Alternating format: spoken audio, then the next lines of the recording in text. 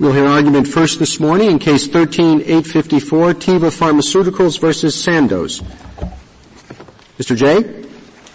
Mr. Chief Justice, and may it please the Court, in our judicial system, the trial judges find the facts. Courts of appeals review those fact findings deferentially under Rule 52. The federal courts apply that familiar standard even whenever the ultimate question is one of law, but it rests on subsidiary fact finding. Now, the Federal Circuit says that claim construction is different, that there are no facts in claim construction. But more than 100 years of practice from this Court makes clear that that's not right. Facts can enter claim construction, and they do so when the trial judge does what this Court has instructed her to do, to find what a person of skill in the art already knows as relevant to interpreting the patent. Can you bring it down to this case and tell us what are the facts to which the Federal Circuit should have applied a clearly erroneous rule? Certainly, Justice Ginsburg. There are three, in our view. The first is that the Federal Circuit failed to defer to the trial court's finding about the presumed meaning of the term average molecular weight in the relevant context. The second is that the Federal Circuit failed to defer to what the district court expressly found resolving an expert dispute was the import of Figure 1 and where the peak of the curve in Figure 1 appears. And the third is how a person of ordinary skill in the art would have read a piece of the prosecution history. So if I may, I'll begin with why the reference to average molecular weight in the patent and the specific reference to size exclusion chromatography, the particular technology being used to find that, fits the rule that we're asking this Court to adopt. I want you to answer that, but would you say that it's whether a skilled artisan would make this inference? Is that part of the finding? Part of the finding is the knowledge of a skilled artisan. That's right. Sometimes the finding is just about pure science. How an invention works, what this Court called it in the Winans versus New York and Erie case is terms of art or the state of the art. And the way the state of the art can enter the analysis is when you're using science to construe the patent. So, for example, at this temperature, the invention would work. At that temperature, the invention would not work. Therefore, the temperature must be Celsius and not Fahrenheit, for example. When you do that, when you're using science and not words or structure as an interpretive guide, that rests on fact-finding just as much as knowing the meaning of terms of art to people of skill in the art does. Now, the terms of art has a lengthy pedigree in this Court's cases.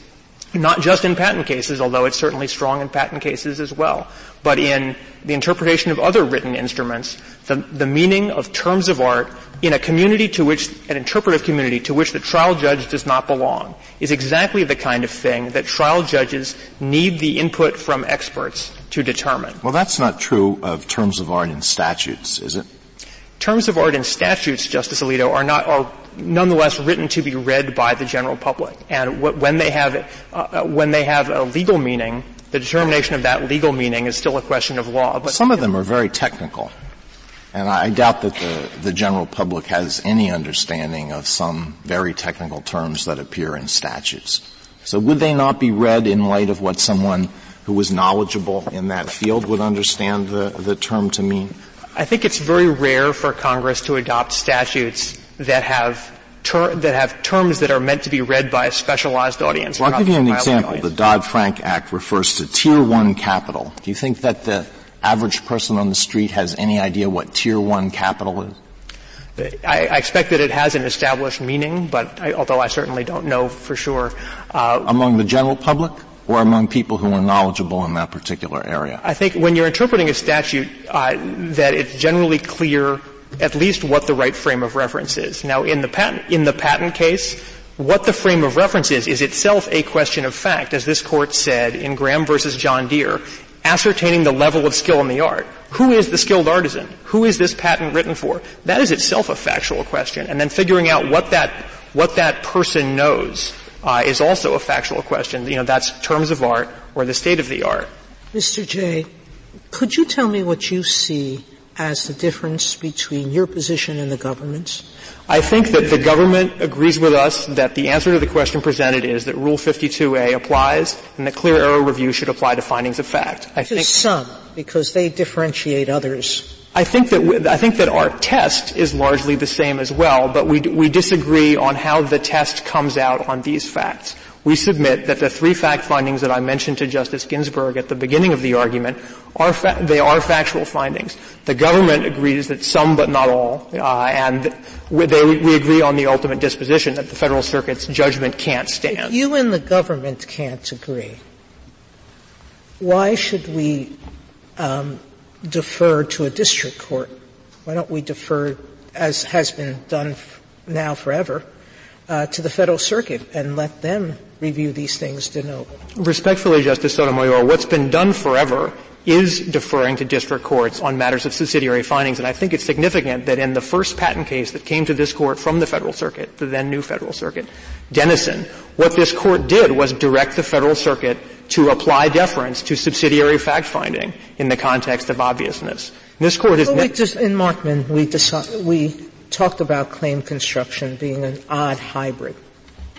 It is an odd hybrid. Well, it is a hybrid. I don't know that it's odd, Justice Sotomayor. I think that it actually fits of a piece with other mixed questions of law and fact. And the universal practice for mixed questions of law and fact is that when they rest on subsidiary fact findings, you review the fact-finding part deferentially, even when the leap from the fact-finding to the ultimate legal conclusion is a short one. In non-patent litigation. In the Markman context, the trial judge says to the jury, now the construction of the claim is for the court, and the court's construction of the claim is XYZ. Could that determination by the district judge, which is for the trial judge, involve some subsidiary questions of fact as to which he must be given deference? I'm sorry, I may have missed the It's a jury case, like Markman. And Markman says the construction of the claim is for the court. And the court tells the jury that this claim is to be construed as follows, A, B, C, D. Does that determination, that interpretation by the district court, would that ever contain factual determinations as to which deference must be given to the trial judge? A claim construction can contain factual determinations. It might not. In many cases it will not, because the ultimate question is a question of law, and when it rests just on looking at the words in the patent and applying the canons of claim construction, it remains a pure question of law. When facts enter the analysis, those facts decided by the trial judge in the context of findings are reviewed deferentially. I mean, is it the same question, whether a particular fact has to be submitted to the jury and whether a particular fact finding by the judge is entitled to deference? Are they the same question? They're not the same question. I didn't think they were. This court resolved the judge-jury question for claim construction in Markman, and there were no subsidiary fact findings of the type that we've been talking about in Markman, because Mr. Markman's expert was an expert in document construction. That's not the kind of rule that we're advocating here. We're advocating for deference to classic fact finding. You've referred several times to subsidiary facts. The difference between questions of law and fact has not always been an easy one for the court to draw. What do you mean by a subsidiary fact? I simply mean, Mr. Chief Justice, that the ultimate question, this court said in Markman, is a question of law, but it often rests on factual findings, knowledge of the of the state of the art and of how the art works. And that's just as true in other. Well, what's your definition of subsidiary fact?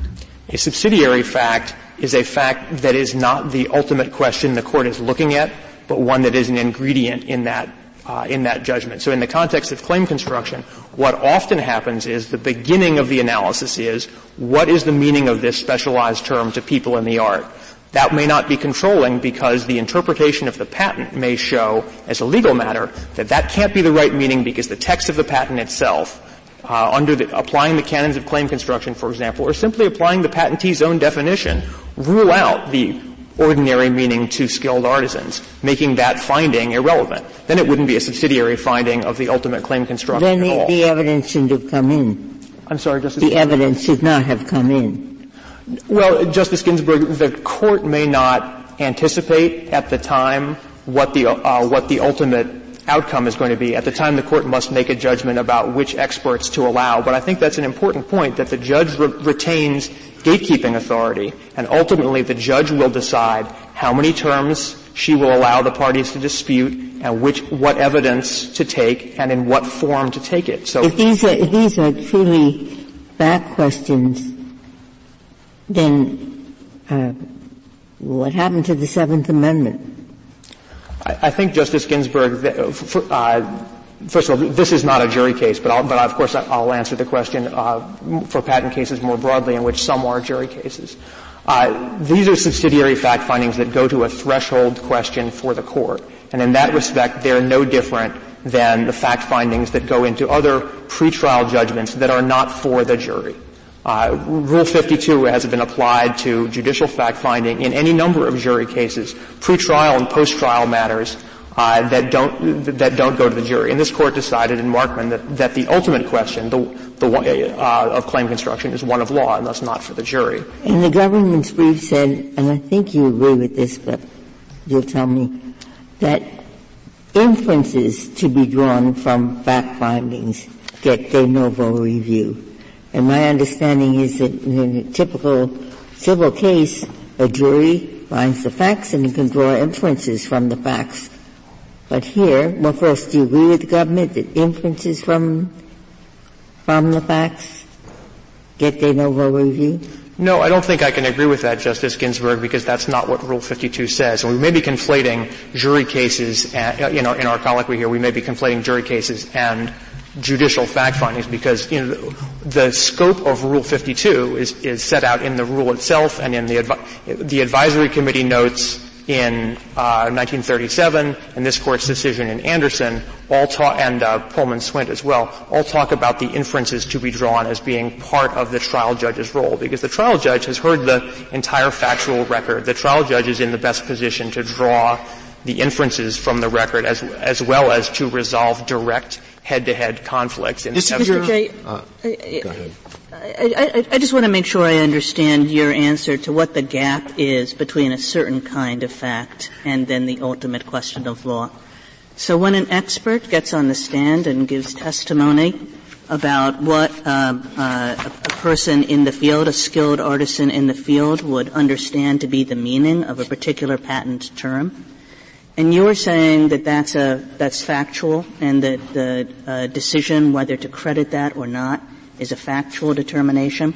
But how is that different from the ultimate legal question that the court has to answer, which is kind of the same thing? It's how a person, a skilled artisan in the field, what that person would understand the patent to mean. Well, the difference is that the instances, and there will be frequent, where it's not kind of the same thing. And let me spell that out. So the first part of your question is what the expert says factual, the meaning to skilled artisans? And it absolutely is, just as it is in this court's contract and tariff cases, where the court specifically says that the meaning of a term to people in a particular field to which the judge doesn't belong, that's a fact question, and so is whether there is a specialized meaning.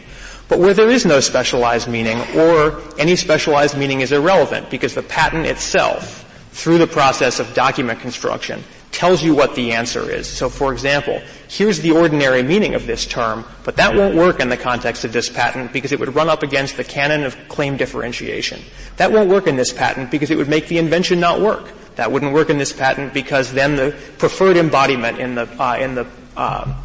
the specification wouldn't be encompassed. So what you're saying is that in certain cases the factual finding truly is the legal determination, but that in other cases other matters can come in to drive a wedge between the two. Correct. And I think that this is a case where the facts come very close to pointing to the correct outcome, because two cases, and this is part of Justice Kagan's question, I think.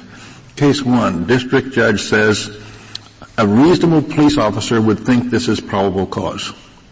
Case two, a person skilled in the art would think that this was an average molecular weight. Did the courts give the same deference or lack of deference in each case? I think, I understand your question, Justice Kennedy. In each question, the person on the stand is actually opining about the ultimate question. But if I may, in each case, for example, if the question is, did the police officer see the gun? That may rest on a credibility finding about whether the police officer is telling the truth or lying. The resolution of that question may be absolutely dispositive of whether there was probable cause or not. On and off, one way there's probable cause, the other there isn't. But it's still an underlying factual finding. But to say, I don't agree with your response to Justice Kagan. To say that the fact finding will be dispositive of the legal question is not to say that it is the same as the legal question, which is what I think you responded. I don't think it's the same as the legal question. The legal question is, are you liable for violating this patent? And indeed, it may be that given a particular meaning that is established by a factual finding, the outcome is virtually dictated. But it is not the same. It is not the same question. I do agree that it's not the same. It's not even the same as the ultimate question of claim construction. But the step from the factual finding to the claim construction may rest on something as simple as this. There's nothing else in this patent to get me, the judge, off of the ordinary meaning of this term to people of skill in the art. But how would you define the standard? I mean, it's absolutely true what Justice Scalia says, that at a certain level of generality there is a gap. But I thought that in order to determine liability, what the court has to inquire into is how a person with ordinary skill in the relevant art at the time of the invention would understand the claim. And that seems like exactly the question that the expert is testifying to. The expert is not testifying to how the person of ordinary skill would understand the patent writ large. And that is the ultimate question for the court. What the expert can testify to, and what Dr. Grant testified to in this case, is how particular terms in the patent have a recognized meaning within the art. The art is not going to take a position on how the doctrine of claim differentiation applies, for example. But the skilled artisan can testify about what the established meaning of the particular term is. Let me try this, and if you don't agree with it, just say no, and I'll stop, okay? I thought the classical distinction is pretty much what I think Justice Scalia was driving at. That there are a certain number of factual questions where the question is of the kind, does this label belong on this thing being not in dispute? It might be a South African yellow canary up there. The statute might use the word South African yellow canary. But we are not certain whether that is a South African yellow canary. If we call in a bird expert who looks at it and says it is, that is a question of fact. If we call in a lawyer to say how are these words being used in the statute and does that fit within it, then it is a question of law. I think that that's basically right, Justice Breyer, that in this case you have an expert who came in to testify about why these terms have a particular meaning. But we also have the Federal Circuit in the two cases where you disagree with the government accepting the fact that, in fact, the experts or the lawyer who talked to the patent guy did use the wrong words. They accept that. And then what they say is, well, in their view it is that didn't really concern the Federal Circuit, but for the weight that the judge gave when trying to interpret the terms in the patent. Well, and that, this is a legal question. If I got that right, basically, what the argument is? That's more or less what they've said. What do you say in response? I say two important things in response. One is that in predicting what the Federal Circuit would do under the correct standard, I don't think you can disaggregate the pieces of its incorrect analysis because it rested on the view that everything went in favor of respondents and nothing went in favor of petitioners here. But the second thing is, this is also very important, on the you alluded, Justice Breyer, to the prosecution history piece, but that skips over the very important piece of what the specification, the use of size exclusion chromatography as the technique in the specification teaches. And as the district court found, page 43A, 44A of the petition appendix, the presumed meaning of that term, average molecular weight, when you're using this technology, is peak average molecular weight. And there are other technologies such as osmometry, and light scattering that give rise to a different presumed meaning of what average molecular weight is because they produce different measurements. But the only kind of peak average that you can read from the chromatogram is peak average molecular weight. And the Federal Circuit went right by the finding that the presumed meaning would be peak average molecular weight and essentially treated the three possibilities, peak, number, and weight average, as though they were equal. But that's not what the district court found in the context of this technology. In a recent law review article written by two authors, one of whom is the deputy solicitor in the Patent and Trademark Office, the authors said that they surveyed a very large number of cases to try to find any in which the difference between de novo review and clear error review of factual questions by the Federal Circuit made a difference in the outcome. And they couldn't find any case in which this fascinating legal debate had a practical significance. Now, you want to introduce a level of complication to this. The Federal Circuit says de novo for everything. And you want the Federal Circuit now to struggle to determine which are factual questions as to which there's clear error review, which ones get de novo review, whether it's the ultimate question. Is it worthwhile? Is it a practical matter? It is, Justice Alito. I'd like to respond to your question, and then, if I may, to reserve my time for rebuttal unless you have follow-up. First of all, does it matter? It does matter. It matters in cases like this, and I don't know whether the study that Your Honor referred to would pick up this case, because that's precisely the problem. If you read the Federal Circuit's opinion in this case, it makes no reference to the fact findings as fact findings, and you would not understand, for example, the finding that I was just alluding to about presumed meaning, because it's not referred to anywhere. There are a host of cases like that. There have been for years. And more systemically, as Professor Monell points out in his amicus brief, I think pages 17 to 18, the de novo standard produces the problem that encourages the Federal Circuit to blow right by the skilled artisan's perspective. It doesn't talk about it. It doesn't talk about the evidence that supports it. So that's one point. Another point, just about whether the Federal Circuit could handle this. This is the standard, disaggregating subsidiary factual questions from ultimate legal questions, that courts of appeals apply all the time, and that the regional courts of appeals did in fact apply before the Federal Circuit came along. The best example of that is the Harries case we've cited in our brief written by Judge Hand. So to apply that standard practice, we think, would not be unduly disruptive to the Federal Circuit, and it would not insulate every single claim construction from review. It simply would have facts treated as facts. If I may, I'd like to reserve the balance of my time. Thank you, Mr. Jay.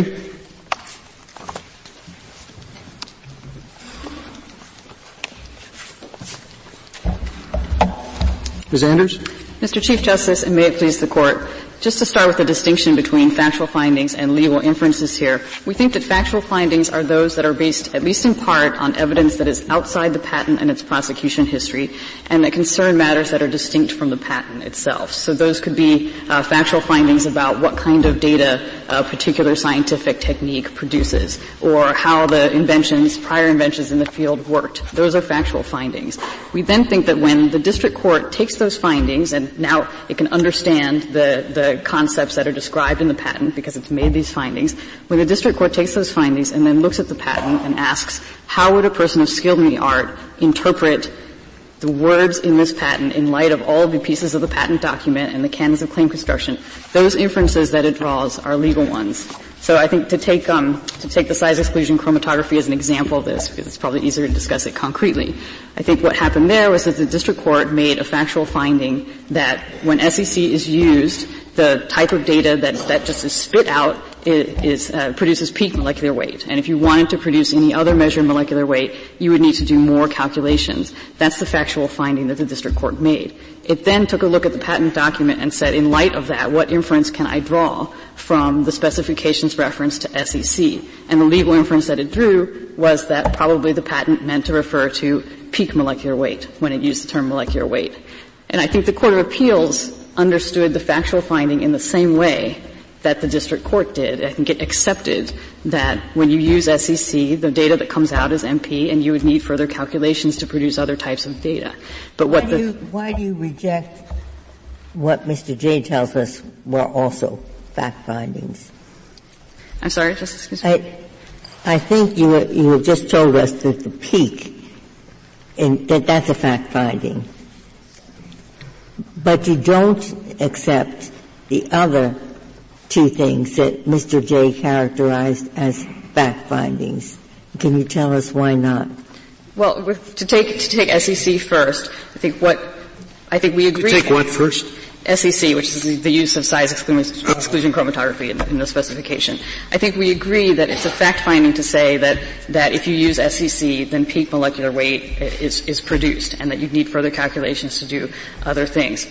The district court then made a legal inference where it said, because the specification uses SEC, we know that the patent, in the context of the patents in suit, and this is a quote from the district court's opinion, in the context of the patents in suit, the meaning of average molecular weight must be peak molecular weight. That's a legal inference because it's taking one part of the document and using it to interpret another part of the document. The court in Markman said that is classic textual analysis when you look at the patent and you say this part of the specification tells me something about the claims. So we think with respect to SEC, what the Federal Circuit did was it disagreed with the legal inference that the district court made. But suppose an expert just says, in my field, skilled artisans think that molecular weight means the following.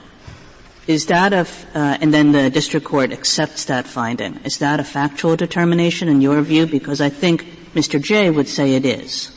I think, well, first of all, that's not what the expert testified to here, what the district court found. So, I think we disagree about what the district court actually said, in its opinion. But if that were what the expert testified to, then I think that would be a statement of fact that in the world, we understand generally that SEC means MP. I think that would be a finding of fact, but I would make 2 points about that. The first is that there's then a significant legal analysis that the district court has to do to figure out how to construe the patent. And I think that's particularly clear in the context of indefiniteness, which is what this case is about. That even if the district court has some evidence that generally artisans might understand a term in a particular way, the court then has to look at the claims themselves, the terms that surround the term we're trying to construe, the specification, the embodiments in the specification, the prosecution history. It has to look at all of that and decide, given all that, would a person of skill in the art be reasonably certain about how to construe this patent? So that is the legal inquiry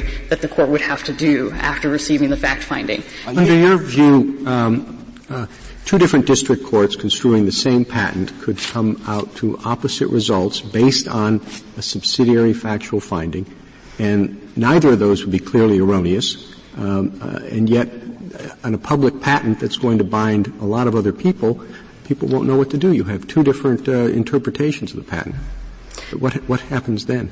Well, I think that concern is overstated for two reasons. I think the first is that it's pretty unlikely that scenario is going to occur, and the second is that even in the rare circumstances in which it did, there are reasons to think that that's not actually a problem from a policy standpoint. So just to elaborate on that, I think because this inquiry needs to remain primarily legal, because even after the court makes fact findings, it needs to engage in a contextual analysis of the patent as a whole in light of the canons of claim construction. We think the legal questions are generally going to predominate in the analysis. Well, that's just kind of avoiding the question. I mean, you can easily envision this case coming out differently in the district court depending upon what district courts find is the, accepted understanding to artisans. And again, each of those opposite results, neither one may be clearly erroneous. Well, I think another point is that district courts, I think, have ample tools to try to avoid that scenario from occurring. Right? They can, when there are seriatim cases, there can be pretrial coordination in the same district so that the situation doesn't arise. Of course, preclusion will prevent a patentee from having an issue of claim construction decided against it, and then coming back and trying to relitigate the issue. What do we do when there's a bus accident on a technical thing and different people who are injured sue in different places at different times? Same problem, isn't it? Same problem. I mean, you can think of 1,000 cases like that where you have a big bus accident, technical problem with the motor, people from different places who were victims and they sue in different places at different times. Juries are tried to the bench. They could reach different factual conclusions. I think that's exactly right. No, that's right. So what do we do? It's because you have a patent which is a public document that is binding the world in terms of what other inventors can do, and another inventor looking at it says, well, what can I do? Right. He doesn't know. That's very different than just a particular negligent case that comes up. Yeah, I was actually curious what we did, because I can think of examples in antitrust, I can think of examples in corporate law, I can think of examples versus every area of the law, where often it does have, as the Chief Justice says, the different factual things have enormous public implications. What I was interested in and asked because I wanted to know what are the legal devices for dealing with that. Well, I would make 2 points. I think that, first, because of the way preclusion works, it only runs against the patentee, right? So if the patentee loses on an issue of claim construction or indefiniteness, he cannot then relitigate that issue, but other accused infringers can relitigate it and try to build a better record. We actually think that keeps this from being a policy problem, the possibility that you could have a subsequent decision that reaches a different conclusion. I guess a deed is a private document that has public effects, right? It prevents certain people from trespassing on the property that is conveyed, and I suppose that could be construed in various courts that reach different results. So the mere fact that this binds the public is not conclusive. I think that's right, and of course in the patent system now, there's toleration of a certain amount of disuniformity, and I think that's because we generally think that there are other values that supersede that uniformity. So for instance, you could have, in the case of infringement, you can have 2 different accusers in different suits. One makes a better record than the other, and the patent could be held to infringe one product but not infringe another materially similar product. The same thing can happen. You say that factual findings that are subject to clear error review must be, quote, in some sense distinct from the meaning or validity of the patent. I don't understand what that means. When the issue is the meaning or validity of the patent, if the evidence is relevant, then there's a connection. So what does that mean, in some sense distinct? Well, it means that the district court is making a finding based on science, based on expertise, somebody's expertise in the field, and making a finding about a matter that isn't just what does this term mean in the patent. It's making a more broad finding. So, for instance, what does this type of scientific process, what type of data does it produce? You could say that's related to the patent because, of course, the patent uses SEC, and one question is what kind of data does it produce. But it is also finding a fact to say, as a general matter, the way science works is that SEC produces MP without further calculation. Well, that sounds like every factual finding. It sounds like you're saying that anything that's a factual issue is subject to clear error review, but I thought you were saying something less than that. Well, I think that's a factual finding, but then what the district court has to do is take that information, which allows it to assume the perspective of a skilled artisan, and then decide what it tells it about the patent itself. And that's a question of looking at the document itself. So the fact that the patent uses SEC, does that raise an inference about what the term molecular weight in the patent means or not? That's a question of textual analysis. Thank you, Ms. Andrews.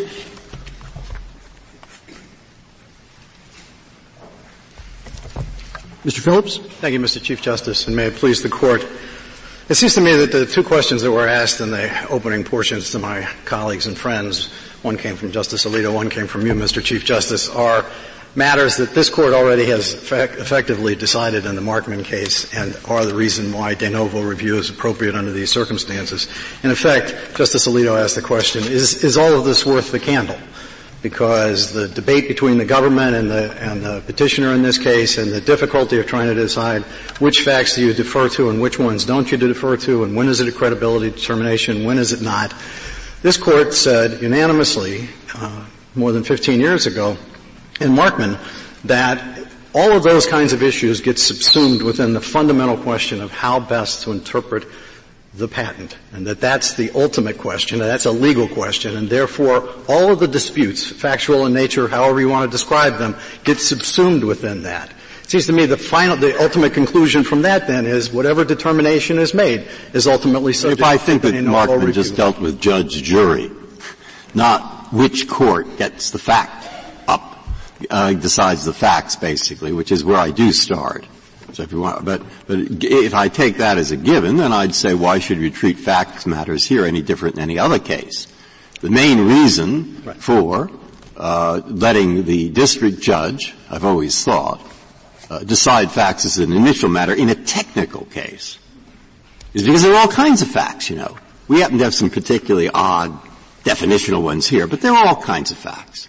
In technical cases, there are all kinds of facts. And the traditional reason is he's seen the witnesses, but there is one thing he's done that the Court of Appeals has not done. And in a technical case, it seems to me that makes an enormous difference. He sat there the whole time and listened to these experts talk.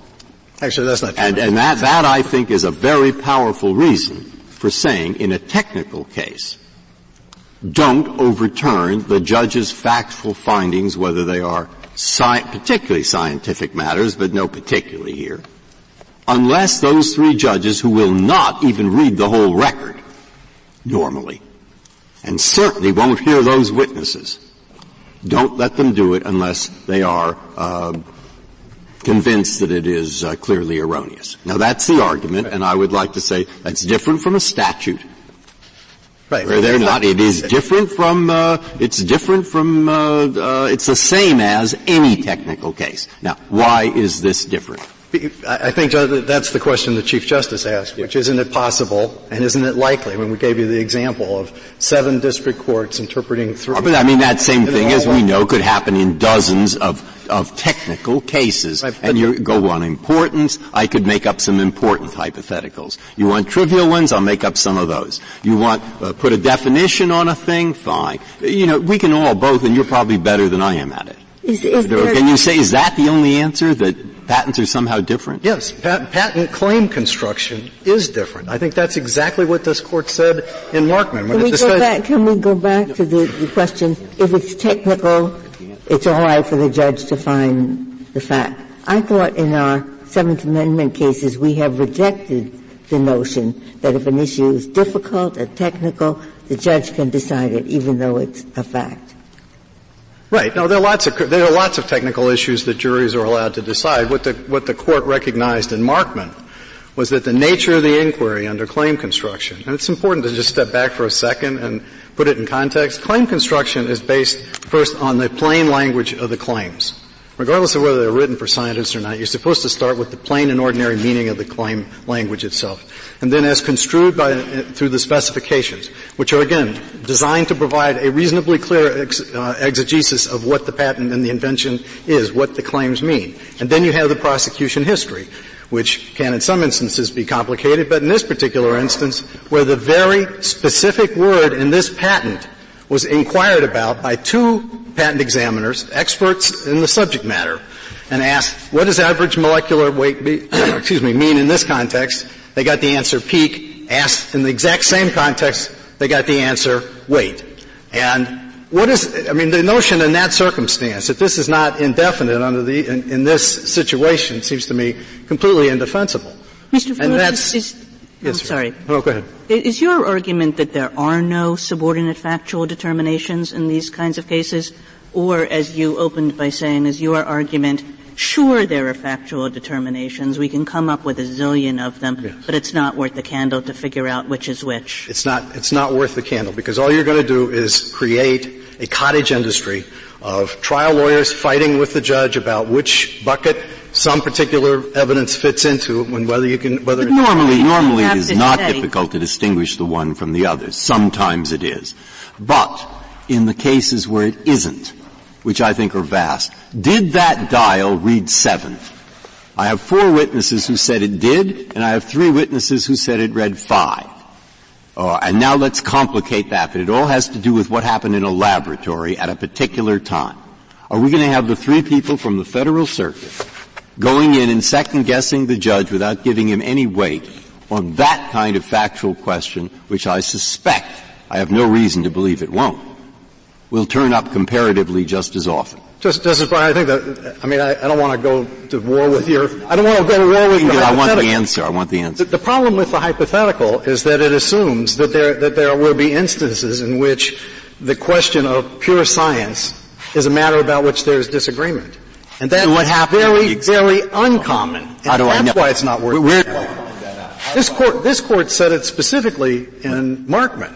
It said, our experience in interpreting documents teaches us that they will rarely if ever, be resolved. And the evidence we have from the Patent Office is never resolved on the basis of differences of opinion by an expert under these circumstances. So, as I was saying before, what are you doing? You're creating a cottage industry. But Mr. Phillips, if that's your argument, I mean, then you just have to deal with Rule 52A, because Rule 52A sets out a very blanket rule. It doesn't say except where it's not worth the candle. It just says what it says, that right. These are matters for the trial court. But if, as this Court said in Markman, treating interpretive issues as purely legal, and the reason for doing that is to avoid the problem the Chief Justice identified, which is that otherwise you're going to end up with a single document that is binding on the rest of the world having inconsistent meanings.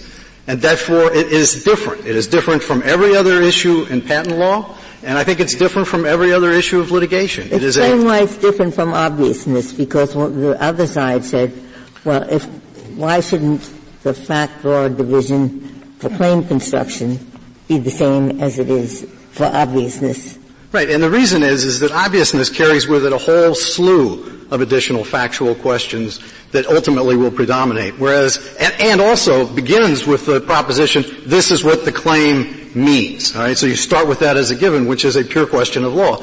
The obviousness issue at that point can turn on the success of the product, can turn on how the market responded to it. Those are lots and lots of pure factual issues that this Court had already recognized in John Deere, Graham versus John Deere, and said, there's no reason to have pure question of law, even if at the end of the day there is a question of law.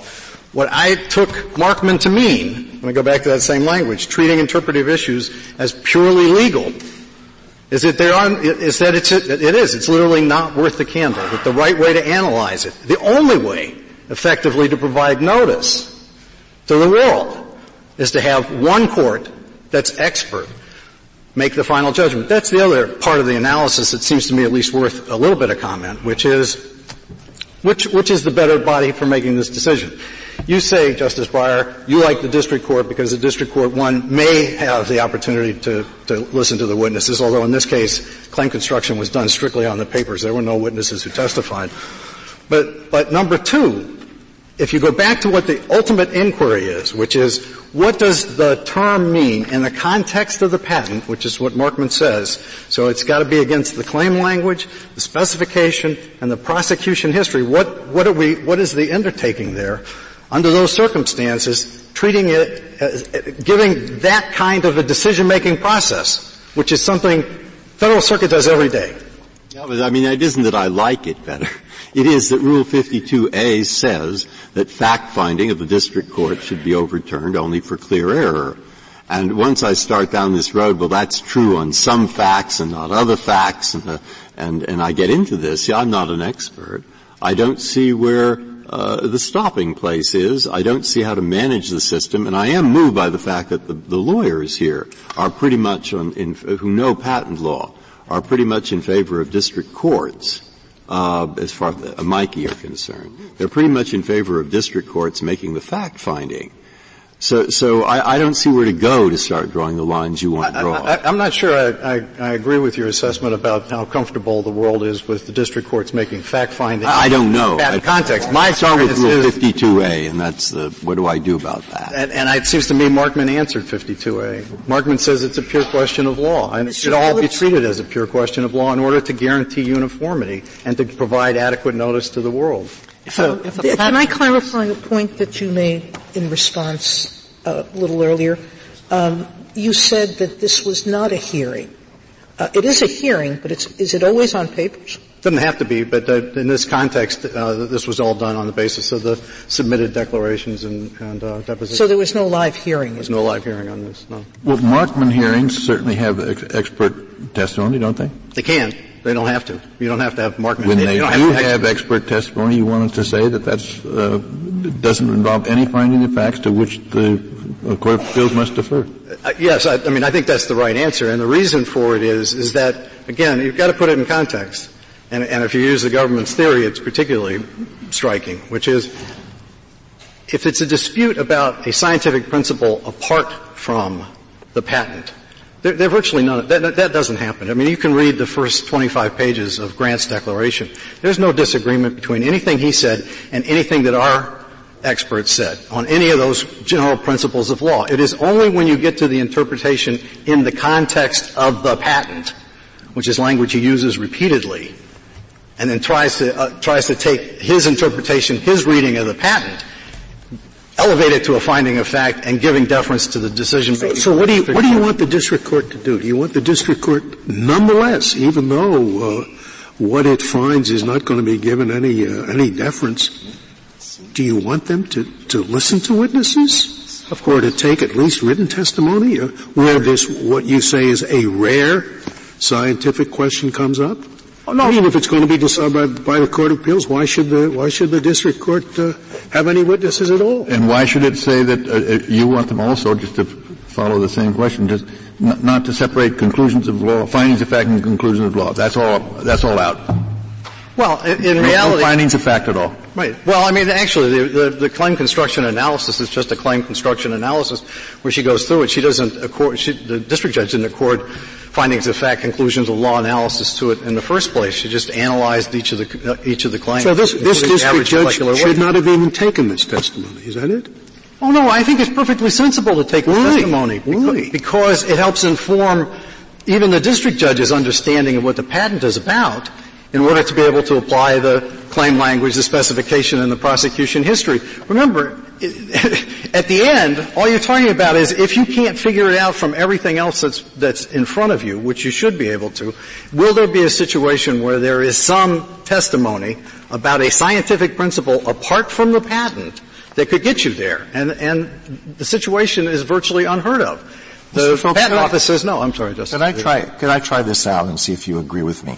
If a patent is like public law, if it's like a statute or like a rule, then factual findings regarding the meaning of that patent are not entitled to clear error review, any more than factual findings regarding the meaning of a statute or the Constitution are entitled to plain error review. What was the original understanding of the Second Amendment? That's a factual question.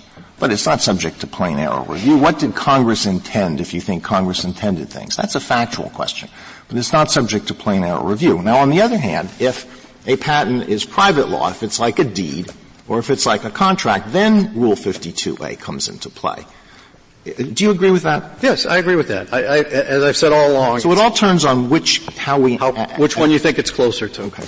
But actually, I think Markman answered that. Because I think Markman recognized that this is a public document that is going to be binding on third parties and that therefore ought to be construed as a matter of law in order to ensure the stare decisis component of it. And they rejected. Remember, this court specifically rejected the alternative argument put forward, I think by the government's lawyer, suggesting that you can use collateral estoppel and other methods of dealing with fact findings or fact determinations. This court said, no, that's not adequate.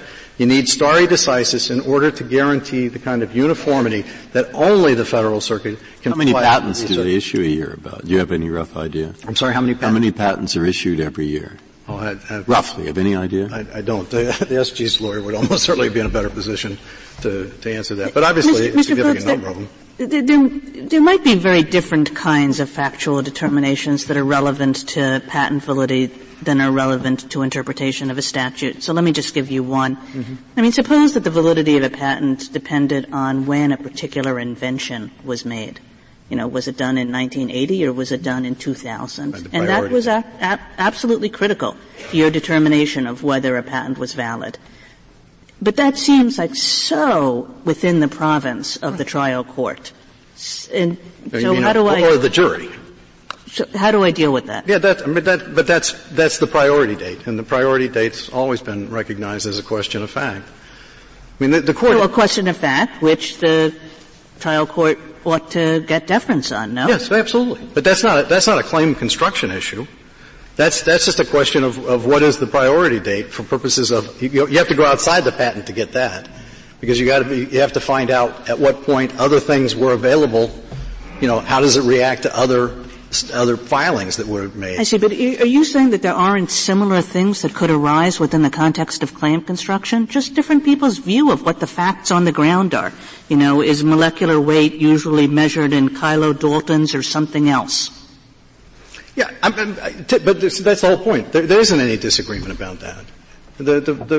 Most of those kinds of issues that are completely distinct from the patent itself, where you're not just trying to figure out the language of the patent, there are very few differences of opinion about it. Everybody acknowledged, even the Federal Circuit acknowledged that suggesting that average weight was implied, average molecular weight was implied by the reference to kilodaltons, right, was a misstatement of law, or was a misstatement of science.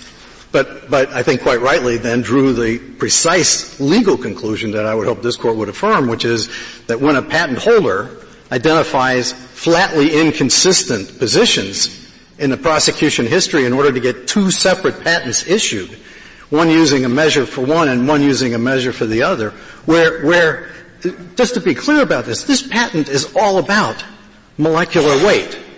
The whole purpose of this was to get... Mr. Phillips, why do you think that the court below just didn't make that holding?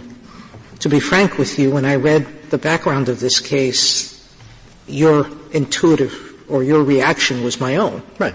But they didn't. They didn't actually say that clearly enough. And I'm going to ask on the rebuttal what Mr. Jay would say if they said that. Is that an issue of law? That you have inconsistent positions in patent prosecution. You're bound. Yeah, I think that, whether it's an estoppel, I don't know, but whether it's the best way to interpret the patent, regardless of what else there is in the record and the evidence, I think that's one place where the Solicitor General and we are in complete agreement. That the one thing you cannot do is take fundamentally inconsistent positions in the prosecution history, create a record that says average molecular weight means weight and average molecular weight means peak, when the whole purpose of this exercise is to get the weight into a certain range of kilodaltons in order to protect it against toxicity. That's the whole patent. You would have thought in the ordinary course, if I were writing a patent and I thought everything turned on average molecular weight, I might actually bother to define the term. All right, that may be true, but and I know I'm not going to get an answer from you because I know what it'll be. My question is, where are we going if we start carving out one aspect of the patent litigation, namely the construction, and say that fact matters underlying that, brute facts, even when they are one witness versus another, are for the court on review to decide, but in all other matters, they're really clear error. I don't know where I'm going with that, because I'm not an expert in this area. But you see that I'm nervous about it? I do. And I guess what I would suggest, Justice Breyer, and hopefully this is an answer to your question, is that the Federal Circuit has followed this path for well more than 20 years. No, you've seen the figures in here. The figures are they followed the path and they reverse nonstop, and it's like 30% or 40% of all the cases get reversed. But those numbers have continued to come down, and the reason they've continued to come down is that there was an enormous fight between both the district courts and the Federal Circuit about the methodology of claim construction. But the en banc decision of the Federal Circuit in Phillips made it very clear. You look at the claims, the specification, the prosecution history, the learned treatises and dictionaries, and as a last recourse, if need be, you can turn to experts to help you understand it. And I'm not discouraging, Justice Scalia, the use of experts. There's reason to testify. Anybody who wants to understand certain kinds of patents are going to want to have experts come in. I can guarantee you parties are not going to present these cases to the judge without coming in with a tutorial that provides a very good explanation of how that patent operates. All of that's legitimate. And I would give a district court, if I were the Federal Circuit, the deference that the district judge is otherwise entitled to based on the strength of the argument, the kind of lesser deference courts pay to administrative agencies in certain circumstances. You're talking about Skidmore. Skidmore, thank you. I was looking for the word, but it wasn't coming to me. The notion that you're entitled to whatever deference the power of your logic gets you to. But if you use that test here, where, as I said, Justice Sotomayor, if you're right, we'll say the same thing. You could call that deference if you like, but Well, it's a measure of that. But at least it gives the district court an incentive to do harder work in order to be in a position to lay claim to more deference. But what we do know here is that the prosecution history creates, to my mind, an insolubly ambiguous patent, and there's no way out of that box. And then what the Court of Appeals said is there anything in the SEC calibration data or the shifting of this and that somehow makes this suddenly become definite enough? And the answer to that is no, none of that does anything except suggest to a person of skill in the art that peak could potentially have been a legitimate way to interpret that. But none of that gets you out of the box. And indeed, every time their expert testified this, he kept saying, well, it's because the prosecution history refers to peak. But that's only because he discounted the other half of the prosecution history that referred explicitly and completely to the weight. And it's in that context that I would hope that this Court, if it decides to go past de novo, if it thinks this exercise is worth the candle, will go beyond just simply saying there's a new standard to be applied and analyze each of the facts that have been put before the Court by the petitioner and make a determination, because it would be very helpful to know what the indefiniteness standard means in light of last year's decision in Nautilus, and that can be elucidated here. But two, it seems to me that whatever else you want to say about this is a hopelessly indefinite set of claims. It is not entitled to protection. It should be regarded as invalid, and my clients should be able to go forward with the generics that would bring this medicine at a less expense to the population. So no further questions, Your Honors. Thank you, counsel. Mr. Jay, 3 minutes.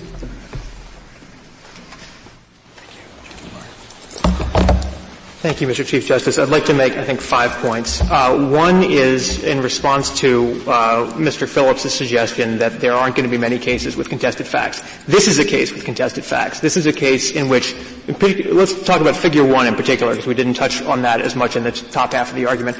The meaning of Figure 1 was crucial to the Federal Circuit, because it said its understanding of Figure 1 was that it made it hard to accredit our interpretation of the patent.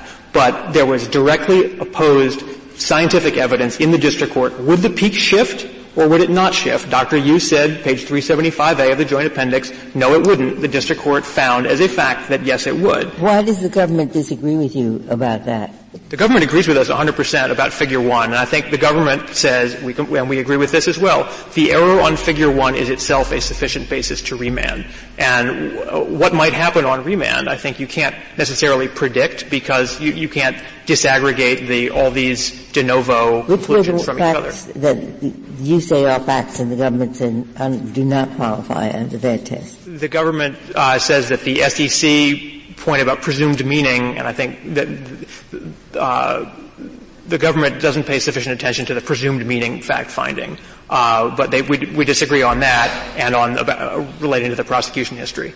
Now, Mr. Phillips alluded to the prosecution history, and Justice Sotomayor, this gets to your question that you asked me to address. Can the prosecution history by itself answer this case? And the answer is no, it can't. The Federal Circuit couldn't say that it did, because when you have a patent that is sufficiently definite in light of the specification, that's the end of the matter. As the Federal Circuit said in Phillips, the prosecution history ranks below the specification as an interpretive aid. And if the patent is sufficiently definite in light of the specification, and we say that it is, and Dr. Grant said that it was, Dr. Grant referred to a number of things besides what Mr. Phillips just told you about why peak was the more likely meaning. So, for example, number average and weight average are usually seen together, peak by itself. I'm sorry, you didn't answer my question. If the Federal Circuit just simply said, mistake or not, you said it. You said it was molecular weight, not peak. You're stuck. It can't say that, Justice Sotomayor, because its own doctrine says that what you're positing is some kind of disclaimer. And a disclaimer. No, wait, I'm positing an estoppel of some sort. Well, whichever way you see it, that requires a clear and convincing standard, a clear and unambiguous standard that they did not apply here, they could not apply here. And in particular, with what we have now is the 808 patent. These two statements were made 4 years and 6 years after the 808 patent issued. If it was definite when it issued, it's still definite today. Thank you, counsel. The case is submitted.